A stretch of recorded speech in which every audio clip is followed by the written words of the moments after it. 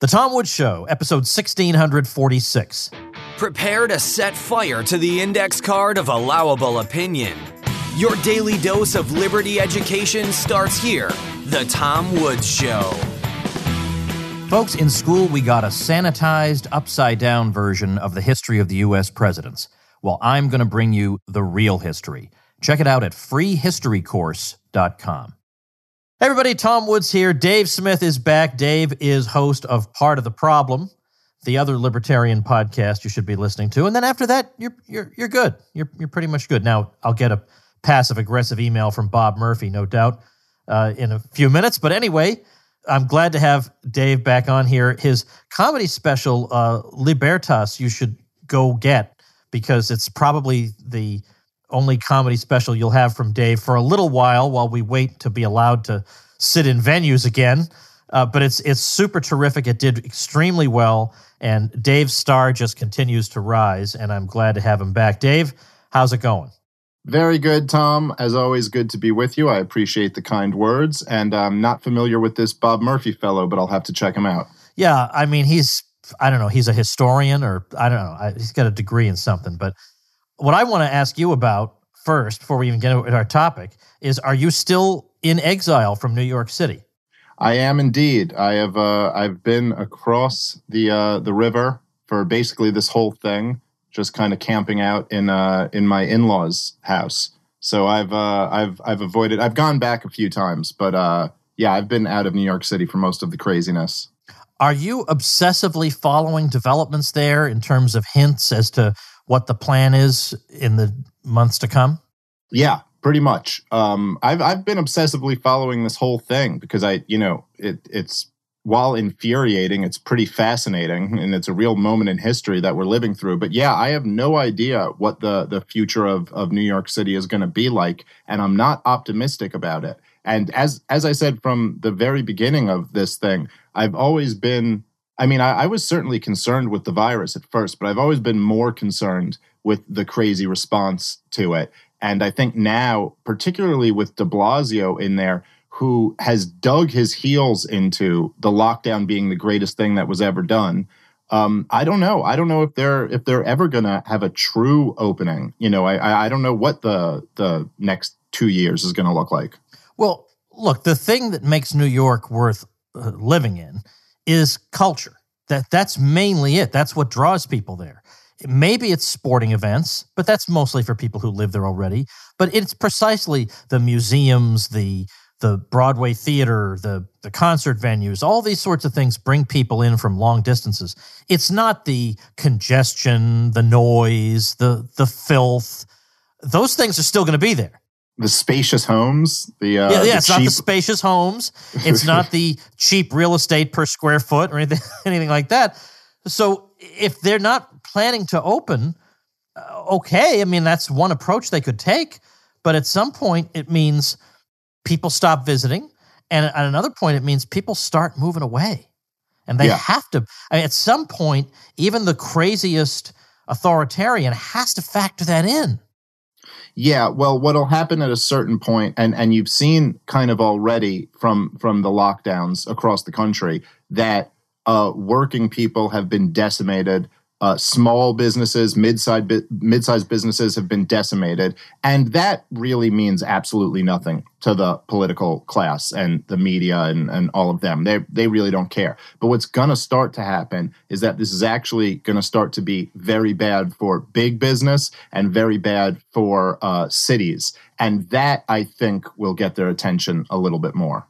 I want to get to our topic in just a second, but I'm sure people will excuse us for this diversion here because we've never lived through anything like this. The silver lining, it's not a silver lining. Silver lining means there's a good side to it. I guess what I mean is with this virus, we have one advantage, I'll put it that way, that we had no right to expect, which is that for the most part, we can pinpoint the most vulnerable demographic. We had no right to expect that would be the case. It's just good fortune that we can identify more or less now, I know that you talk to people on Twitter and they say, but I know some guy who died when he was 43. I know that, but remember how you guys are supposed to be for the science? You can't answer a statistic with an anecdote, okay? That's not even Science 101. They don't let you into Science 101 if you're still pulling that. So the pro-science people are terrible. They give you stuff like this. For the most part, we do know who the vulnerable are. And we know a vastly disproportionate number of these deaths have occurred not just among the elderly population, but in nursing homes specifically. That's where half the deaths in Stockholm happen, where everybody's saying, oh, there were so many deaths in Sweden. Yeah, half of them in Stockholm are in larger than normal nursing homes that are larger than in other Scandinavian countries. You factor that out, because that's just random that it happens to find its way into a nursing home, and suddenly the world changes. So it seems like it shouldn't be that hard to say we just protect the vulnerable people. And then they say, oh, but when you go home to see your grandmother, well, okay, so then you got to be super careful. But then there's also the fact that we were told in January that asymptomatic people could transmit this virus to other people because of a paper that came out of China. And Dr. Fauci said, well, we didn't know if asymptomatic people could be carriers and transmit it to people, but now we know. And then it turned out everybody admitted this paper was totally flawed. Fauci says, well, I still think it's possible for it to be transmitted. Now the WHO is saying it's the likelihood of you winding up with the virus as a result of coming into contact with somebody who has it but is showing no symptoms is very low. So the idea that I'm just inadvertently walking around and accidentally infecting 10,000 people seems to be less likely than we thought before. But at the same time, who really knows? And I'm sorry, I know we have to get onto our topic. I know. We'll get there. But here's the thing. We're told about we got to follow the science, right? We got to follow the science. But even the scientists themselves usually don't use that phrase. The scientists themselves are more humble than the amateur armchair scientists, because the real scientists know that science is evolving. Science is a series of tentative propositions that could be overturned by new evidence. So we don't know a lot of questions about how the virus is transmitted, how it's not transmitted, whether children can transmit it or not. Even that's been questioned. Now the WHO is saying that Sweden, by avoiding a lockdown, is a model that we should follow. Who even knows what's going on? And then the experts are saying, well, yeah, don't you worry, almost like they're dying to punish Japan. Don't you worry, there's going to be a big outbreak in Japan because they've been really irresponsible. Okay, and then weeks and weeks and weeks later, there's no outbreak. So who am I supposed to listen to? Yeah, exactly. And of course, they want, everybody says follow the science until the science indicates something other than what they've been pushing for. And, you start to get into this pattern, right? And this is one of the really dangerous things about the position we're in now. Like I remember just like a comparison. I remember watching this documentary about abortion with my wife. A little bit of a weird thing to sit down and watch, but we watched this thing. It was on Netflix, and it was coming very much from the pro-choice position. And there was this abortionist, this abortion doctor who was on there, who had been an abortion doctor for like 30 years. And she was saying, she goes, there is absolutely no moral issue with performing an abortion. It's a legal right, and there's no moral issue with it. And it's like, well, yeah, you better feel that way because you've been an abortionist for 30 years. So if you were to even entertain the idea that there's some moral question there, you might end up being a serial baby murderer. You know what I mean? So now you kind of have to so once the point I'm making is once you've done a lockdown, once you're one of these governors or mayors who's insisted on this, you better justify this no matter what the science says. Because otherwise, if it turns out that Sweden really didn't have much of a worse problem than other countries did, then you have to realize that you just kicked what's going to end up being between 40 and 50 million people out of work. You just destroyed lives, ruined people's, like human experiences and memories, and didn't allow families to see each other. And so now they have to dig their heels in and defend this no matter what. So even if all of the science ends up pointing to the fact that this really isn't as bad as we feared and the lockdown wasn't necessary, of course, we all know they're going to say, no, that was because of the lockdown, and just pat themselves on the back for it. So we're in a dangerous place. Yeah, that's why we need the definitive book on this that gathers all the data, because it turns out that actually if you look at the states and you plot it all out as to states that lock down harder than other states, states that lock down sooner than other states. So you plot down the timing of the lockdowns, the severity of the lockdowns, and then you look at the health results. The result is completely random. Yeah. There is no order to it. So it seems like this virus is more complicated than people want to admit. Everybody wants to have a quick, glib answer that can be summarized in one sentence. You look at that scatter plot, and there's no glib answer that comes out of it, except we don't know what's going on here. Yeah, no, absolutely. So, all right, now let's switch gears here. I want to talk to you about Justin Amash, the congressman from Michigan, who's now changed parties. He left the Republican Party some time ago, and now he's joined the Libertarian Party officially. He has launched a so-called exploratory committee to think about running for president. Obviously, that means he's running for president. I don't even this whole exploratory committee thing. Everybody does it because they feel like they have to. But come on, I mean, just say what you want to say. And I've seen a lot of libertarians get very excited about that because this means we would have a high-profile person. He's not just a U.S. congressman, but he's a U.S. congressman a lot of people know about because he certainly was in the news quite a bit as a result of the impeachment proceedings. And he has gotten a reputation for himself over the years as being, to some degree, more or less in the Ron Paul camp. He's said nice things about Ron Paul. He's been, by and large, against foreign intervention. He's willing to talk about the Fed. He's anti-drug war. He's got a lot of things going for him. And he comes across as he's telegenic. He's not the world's most exciting guy. I mean, I don't think anybody would dispute that he's on the boring side. But, he's a respectable face for the libertarian message. That's the case that I think people are making for Amash. What are your impressions? Now, neither one of us is the world's foremost expert on his record. I've followed him to some degree. But I just want to know, of what you do know about him and your instincts, what is that telling you? Well, I mean, I want to be fair to the guy. And so he certainly is one of the better congressmen out there. He's been pretty good on budgetary issues, on foreign policy, on the war on drugs, as you mentioned. I mean, I think he's got to be like top 5 congressmen in terms of his voting record. And if there were 535 Justin Amashes in Congress, I think the country would be in a lot better shape. So yeah, he's certainly not bad. And I understand where some people, even the kind of LP establishment, who I have been very critical of, and you have too at times, I understand why they would be excited about him coming over.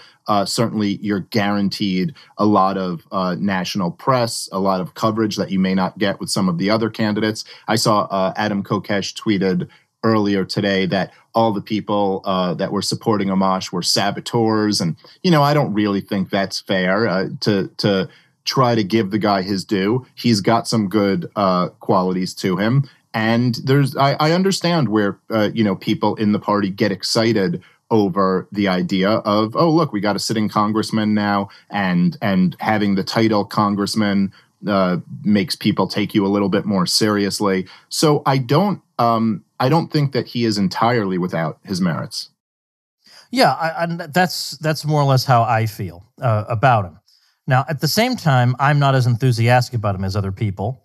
And if I say that, I already know what the response is. I already know, because without listening to me, they'll say, it's just a libertarian purity test, and Woods can never be satisfied, and some people are just always going to be. Yeah, I know. I already know I already know you're going to say that, so can you just not bother? Because, just save us both some time. And then people will say, how come you would write favorable things about Tulsi Gabbard, who's atrocious on a lot of domestic issues, and yet you're much tougher on Gary Johnson or, other people? And the answer I give to that is, I expect libertarians to be libertarians. I don't expect non-libertarians to be libertarians. So when they occasionally do something that surprises me, I find that worth talking about. But obviously, I hold libertarians to a higher standard. I would hope so. I would hope anybody would. Like, occasionally you might find a Democrat who says something sensible that yeah, if a Republican said it, you'd say, well, that's the least of what you should say. You shouldn't get excited about that. But if a Democrat says it, sure, why not? That's exactly been my position. Now, when it comes to Amash, I feel like I watched his interview on MSNBC, and I think that was maybe the first one he did after announcing, and I'll link to that at tomwoods.com/1646. And this was very unimpressive. If this is the tone of his campaign, it's very, very unimpressive. Yeah, it was. I agree. Yeah, I just want to give people another choice. You watched that? Yeah, I watched that, and I also watched his appearance on Meet the Press, which is kind of like the big show, that like the longest running news show and all that stuff. And it was equally unimpressive. And the thing that I think libertarians should be concerned about is like, you have to ask yourself, this is what was at the heart of my whole debate with Nick Sarwark and some of the stuff I've been talking about since I've become a member of the LP. You have to ask yourself, what is the goal here? What are we trying to accomplish? And too many times I think people are thinking about, well, getting a higher national profile or getting more votes or something along those lines. But just ask yourself, what does that actually do for us? What does it matter if we get 4 million or 3 million votes or 100,000 votes? Now, I know some people can say, well, it helps the down ballot, candidates in the LP, or it helps them get more funding or easier ballot access or something like that. But I mean, I don't know about you, Tom. Well, I kind of do know about you, but I don't know what we really think the odds are that the Libertarian Party is going to start electing so many down ballot candidates that we're going to get into government, take it over, start repealing things, start, throwing a wrench in the wheel of new spending proposals or something like this. I mean, this sounds to me like perhaps a 100-year project at best. And I don't really think that should be the libertarian goal. I think our goal should be to wake as many people up as we possibly can. And that is not going to be accomplished by these Justin Amash interviews, by going out and saying, well, I think there should be a third option, or, a lot of people don't like Trump and Biden. So now you're going to get what Gary Johnson got. You're going to get protest votes. And what did that do? I mean, between me and you, Tom, we've done more to recruit for the Libertarian Party than Gary Johnson's 3 or 4 million votes or whatever did. So again, my concern isn't even really recruiting for the Libertarian Party. My concern is waking up a lot of people. If libertarians are going to have any type of success going forward, it would seem pretty obvious to me that we need a lot more libertarians. And seeing as how just about everybody listening to this show, myself included, was once not a libertarian and then was woken up, probably there's other people who we can do that for. And you don't do that by not presenting any, like a coherent worldview and something that's radically different from the typical politics that people see all the time. Like, one of the things when I was debating Nick Sarwark that he said was, you don't convert people by asking them to eat the apple all at once. You have to convert them slowly by giving them little bits, like maybe you're on gun rights. Well, we're at the same position on you on gun rights, or gay rights, or the war on drugs, or something like this. And I said, I responded to him and I said, well, I mean, who have you ever converted? I've converted way more people over to this cause than you have. And what empirical evidence is there? It all points in the opposite direction. Who converted people to this movement? Well, Ron Paul did. He was the purest libertarian that's ever run for office. Ayn Rand did. She was certainly not moderate when it came to, talking about her worldview. And even Milton Friedman or someone like that. Milton Friedman didn't convert people by writing about his monetary policy or talking about, the negative income tax or school choice or something like that. Milton Friedman, convinced people with his Free to Choose series and with his Donahue appearances, where he presented a coherent worldview that's different than anything people have been exposed to before. And so I just think for the prospects of liberty, that is obviously our best bet. And Justin Amash just doesn't seem to even be trying to do that. Well, let me give a few examples of what I have in mind. I mean, especially right now. But you're right. This is a long program. If what these people have in mind of will gradually change a few minds here and there by being reasonable and nice. All right. Well, see you in 2120 when you've made no progress. I want a libertarian candidate to be radically distinct from the other two and not just say, well, people want somebody who's honest, who's practical, they're going to vote for Joe Biden then because they say, look, he's not Trump either, just like you. He's not Trump. But he'll have a lot of seasoned Washington people around him, and he'll probably be reasonable enough. That's the reasonable caucus is already going to Joe Biden. I want somebody who doesn't express himself, frankly, like a boring boomer. Like I look at Amash's Twitter, and he tweets out things like, as president, I will protect the entire Bill of Rights. I mean, what this is like Joe Biden tweeting about peanut butter and jelly sandwiches. Like that's your tweet?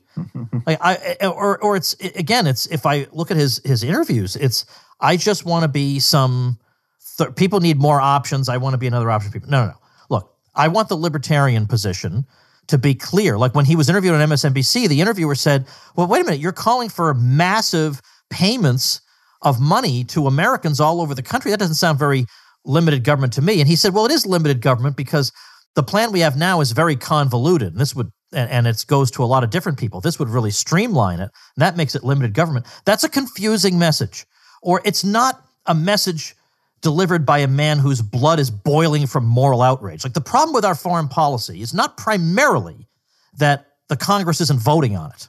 It doesn't matter. The Congress is full of idiots also. I wouldn't feel better about the foreign policy because we had more people voting on it. And that's been his emphasis if you don't believe me, just look at what he's been saying the last few days. I want somebody who says, look, you want to see what voting for R&D gets you? Look at the war on terror. It's been an absolute disaster from any possible standpoint. And you look at everything. You look at the housing bust we got. It's always got Democrat and Republican fingerprints all over. I don't just want to hear this procedural stuff about we need an honest guy with practical ideas who's going to unite people and is going to get the consent of everybody before he goes into a ridiculous war. Now, I know you can find some anti-intervention things here and there. I'll even leave aside the issue of Iran sanctions where he was not good. But this is not the messaging. Or how hard is it? I'm sorry, I'll stop talking. I'll let you talk. How hard is it for the libertarian candidate to say this shutdown is the worst self-inflicted wound in the history of the world, and it's ridiculous, and we ought to stop it? Now, he could easily say to me, oh, but that's a governor's decision, not the president. Total cop-out. Because if Trump is occasionally claiming that he has the power to decide for states, and we know perfectly well that if Biden were in charge, he would lock down the country using executive authority, that makes it a federal issue. The fact that the other two candidates think it is. And all we can get is, well, the governor really should proceed, in accordance with the will of the legislature. The legislature is full of bums too. But I mean, like that's your outrage. And even that tiny, tiny little pushback got outrage from the blue check. So if even that's going to get outrage, why don't you do something that actually deserves the outrage and that actually spreads the idea that we're not just 4% different from the other people? Yeah, absolutely. And I mean, in this moment, to not have some type of libertarian message when the situation around us is that the government completely mismanaged the handling of this pandemic. They were giving horrible advice to people like don't wear masks. They slowed down the process of producing all of the PPE and all of that stuff. And now you have a situation where the government is arresting people for going to a park or to the beach with absolutely no constitutional authority to do so.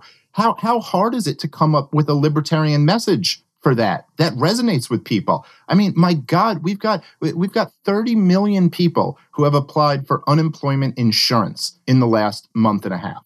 That's just applying for unemployment insurance. That's not the total unemployed people. And there's no evidence that the lockdown has even helped. And so are we really struggling here? What's the libertarian message here? Well, I don't know, but it's probably not that temporary UBI would be lower in administrative fees than the current bailout system. And when you take that position, it's like you're basically saying like, yeah, well, I don't really believe in this stuff, but I guess when push comes to shove, my philosophy doesn't really work. So let's have a better violation of libertarian principles than the one we currently have. This is guaranteed to have no impact whatsoever. And it's certainly not going to wake anybody up and make them think about, the role of government or the value of liberty in some radically different way. It's impossible to inspire anyone with this stuff. I want to read a little passage from an article by Dan McCarthy, whom I have on from time to time. He's the editor of Modern Age. And he had a piece called Justin Amash, A Study in Vanity. And he's called Justin Amash the anti-Ron Paul for a number of reasons. But now, again, I know there are people who are going to say, oh, I'm never going to listen to Woods again. Well, go jump in a lake then. So I'm supposed to just repeat what you want me to say. I mean, go find somebody else. Well, don't jump in a lake right now. It's illegal. Yeah, that's a good point. Yeah, I know. Yeah, that's right. I want a candidate who's going to talk about why you should be able to jump in a lake if you want to.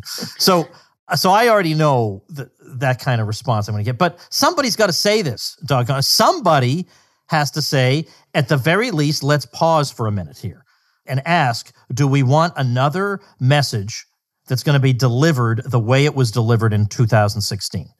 Because that's what it's shaping up to be. Or come on, just an anti-Trump message? That's the last thing the country needs to hear. The country does not need to hear the system is broken in the sense that we fight and we're too partisan sometimes, but the real problem is Trump. No, the real problem is not Trump. This whole system is the problem. If there was no Trump, we'd still be having a million problems. I don't even want to be misperceived as feeding into that. Anyway, here's from Dan's piece. So why is he running? The immediate explanation is probably that he concluded he couldn't win his race for re-election to Congress. He's younger than Barr or Johnson, and if he wants a future as a pundit, a third-party presidential bid serves him better than a humiliating defeat in his House race. Amash made headlines last year by quitting the GOP and throwing his support behind the Democrats' impeachment effort. He won strange new respect from liberals and neoconservatives. Not exactly the fan base a principled libertarian craves, you might think. But since his moment of never Trump glory, he's been a non-entity. A presidential bid, however futile, will raise his profile. It guarantees him a few more minutes of fame, and because he can be trusted to bash Trump more than Biden, the pro-Biden media, Tara who, will give him a megaphone. A small one, but that's as good as he can get, so he'll take it. And then another quick paragraph. But it turned out that Amash's self-conscious separation from Ron Paul and the Tea Party was the beginning of a pattern. Again and again, Amash has made a point of pretending to be better than everybody else, especially those who work alongside him. He was too good for the Ron Paul movement, too good for the Tea Party, and ultimately too good for the Republican Party and the House Freedom Caucus. A humbler man might have asked himself why every other Republican, including equally or even more liberty-minded ones such as Kentucky's Thomas Massie, were opposed to impeachment. Your friends and allies might be wrong, but they're presumably your friends and allies in the first place because you think they're generally on the right side. And if you think they're wrong in a particular instance, friendship and loyalty would argue that you should try all the harder to convince them to change and not simply break off the relationship. But Amash isn't about persuasion. He's about preening his own feathers. Now, I don't ever hear Dan really talk that way. I mean, Dan is a very reserved, scholarly type. But that's his assessment. I mean, is that too harsh? What do you think? No, I don't think it's too harsh. I think it's actually very fair. And in the spirit of being fair, I do want to acknowledge, because I've heard a lot of people say that this is just Gary Johnson and Bill Weld again. And I would say that Amash is better than the Johnson Weld. Yeah, I agree with that. I agree with that. He's not Bill Weld. Say whatever you say. I mean, Bill Weld passionately believed in the, I believe his terminology was in the bipartisan foreign policy consensus of the post-World War II era. So, the worst thing ever Bill Weld believed in. Bill Weld was a lobbyist for Raytheon. I mean, he's one of the bad guys. And Gary Johnson was just not up for the task. I don't think that Amash would embarrass himself the way that Gary Johnson did. He's not going to forget Aleppo or be sticking his tongue out in the middle of an interview or stuff like that. That being said, it is what Justin Amash made his name for was going in with impeachment, not even over the impeachment hearings. He supported impeachment after the Mueller investigation, after the Mueller report came out. This is before even Nancy Pelosi was saying we should impeach Donald Trump.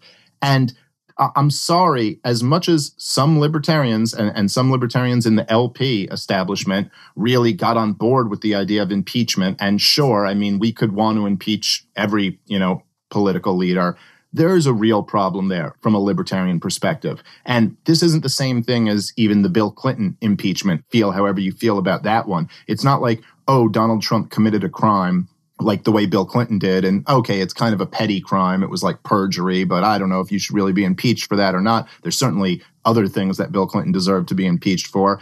The Donald Trump situation is different. And any libertarian who knows what's going on should know as much. I mean, I'm sorry, there was an attempted coup by the FBI and the CIA and the NSA against Donald Trump. And I was saying that from the very beginning, and a lot of people called me crazy, but all of the evidence that's come out since then has basically proven this. I mean, you had Andrew McCabe admitting in 60 Minutes that the Department of Justice was sitting around contemplating the 25th Amendment. And ultimately, they didn't go with that, so they just went with a special prosecutor. This was the plan to get Donald Trump out of office. Look at the new stuff that's come out about what they did to Flynn. I mean, this was so in this huge moment where the CIA and the FBI decided to overthrow the duly elected president of the United States. Justin Amash sided with the CIA. Now, I'm sorry, I don't know how much I can trust that guy. It would be as if and then to say what he said was that Trump committed obstruction of justice, which even Mueller didn't say. He came up with like 10 episodes that could be considered obstructive in nature. But I'm sorry, that is not the libertarian position. When you are illegally spied on, and when you have the CIA and the FBI deciding they're going to overthrow the president, and the obstruction of justice is that he was like tweeting out that it's a witch hunt. I'm sorry. This would be on the level of if the IRS was auditing somebody and trying to ruin their life, and they claimed that this person had had given some false numbers on an income tax receipt or something, and a libertarian to come out and say, well, I think this is reason for that person to go to jail. Because they, I'm sorry, the IRS are the bad guys and we don't defend them. And by the way, the CIA is a lot worse than the IRS. These are people who lie us into wars where hundreds of thousands of people get slaughtered. These are very, very bad people. And that has to be a problem for libertarians. That he was, but besides this corona craziness, this was the biggest story of the last decade. I mean, this was an accusation that the sitting president of the United States of America was guilty of treason, that he was involved, he was collaborating with a hostile foreign power, and that turned out to be completely wrong. And what we were looking at was an attempted deep state coup of the duly elected president. That's a big, big moment. And Justin Amash got that completely wrong. So there's no way that that's not a big problem. Agreed. I just feel like given that you are a U.S. congressman, so you are going to get some media attention.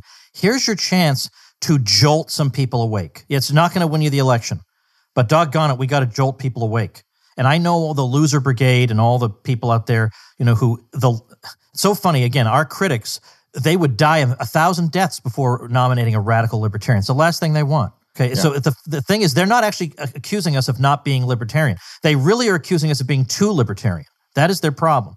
There's one small issue that I think is revealing, and if I mention it, I'm going to mention it.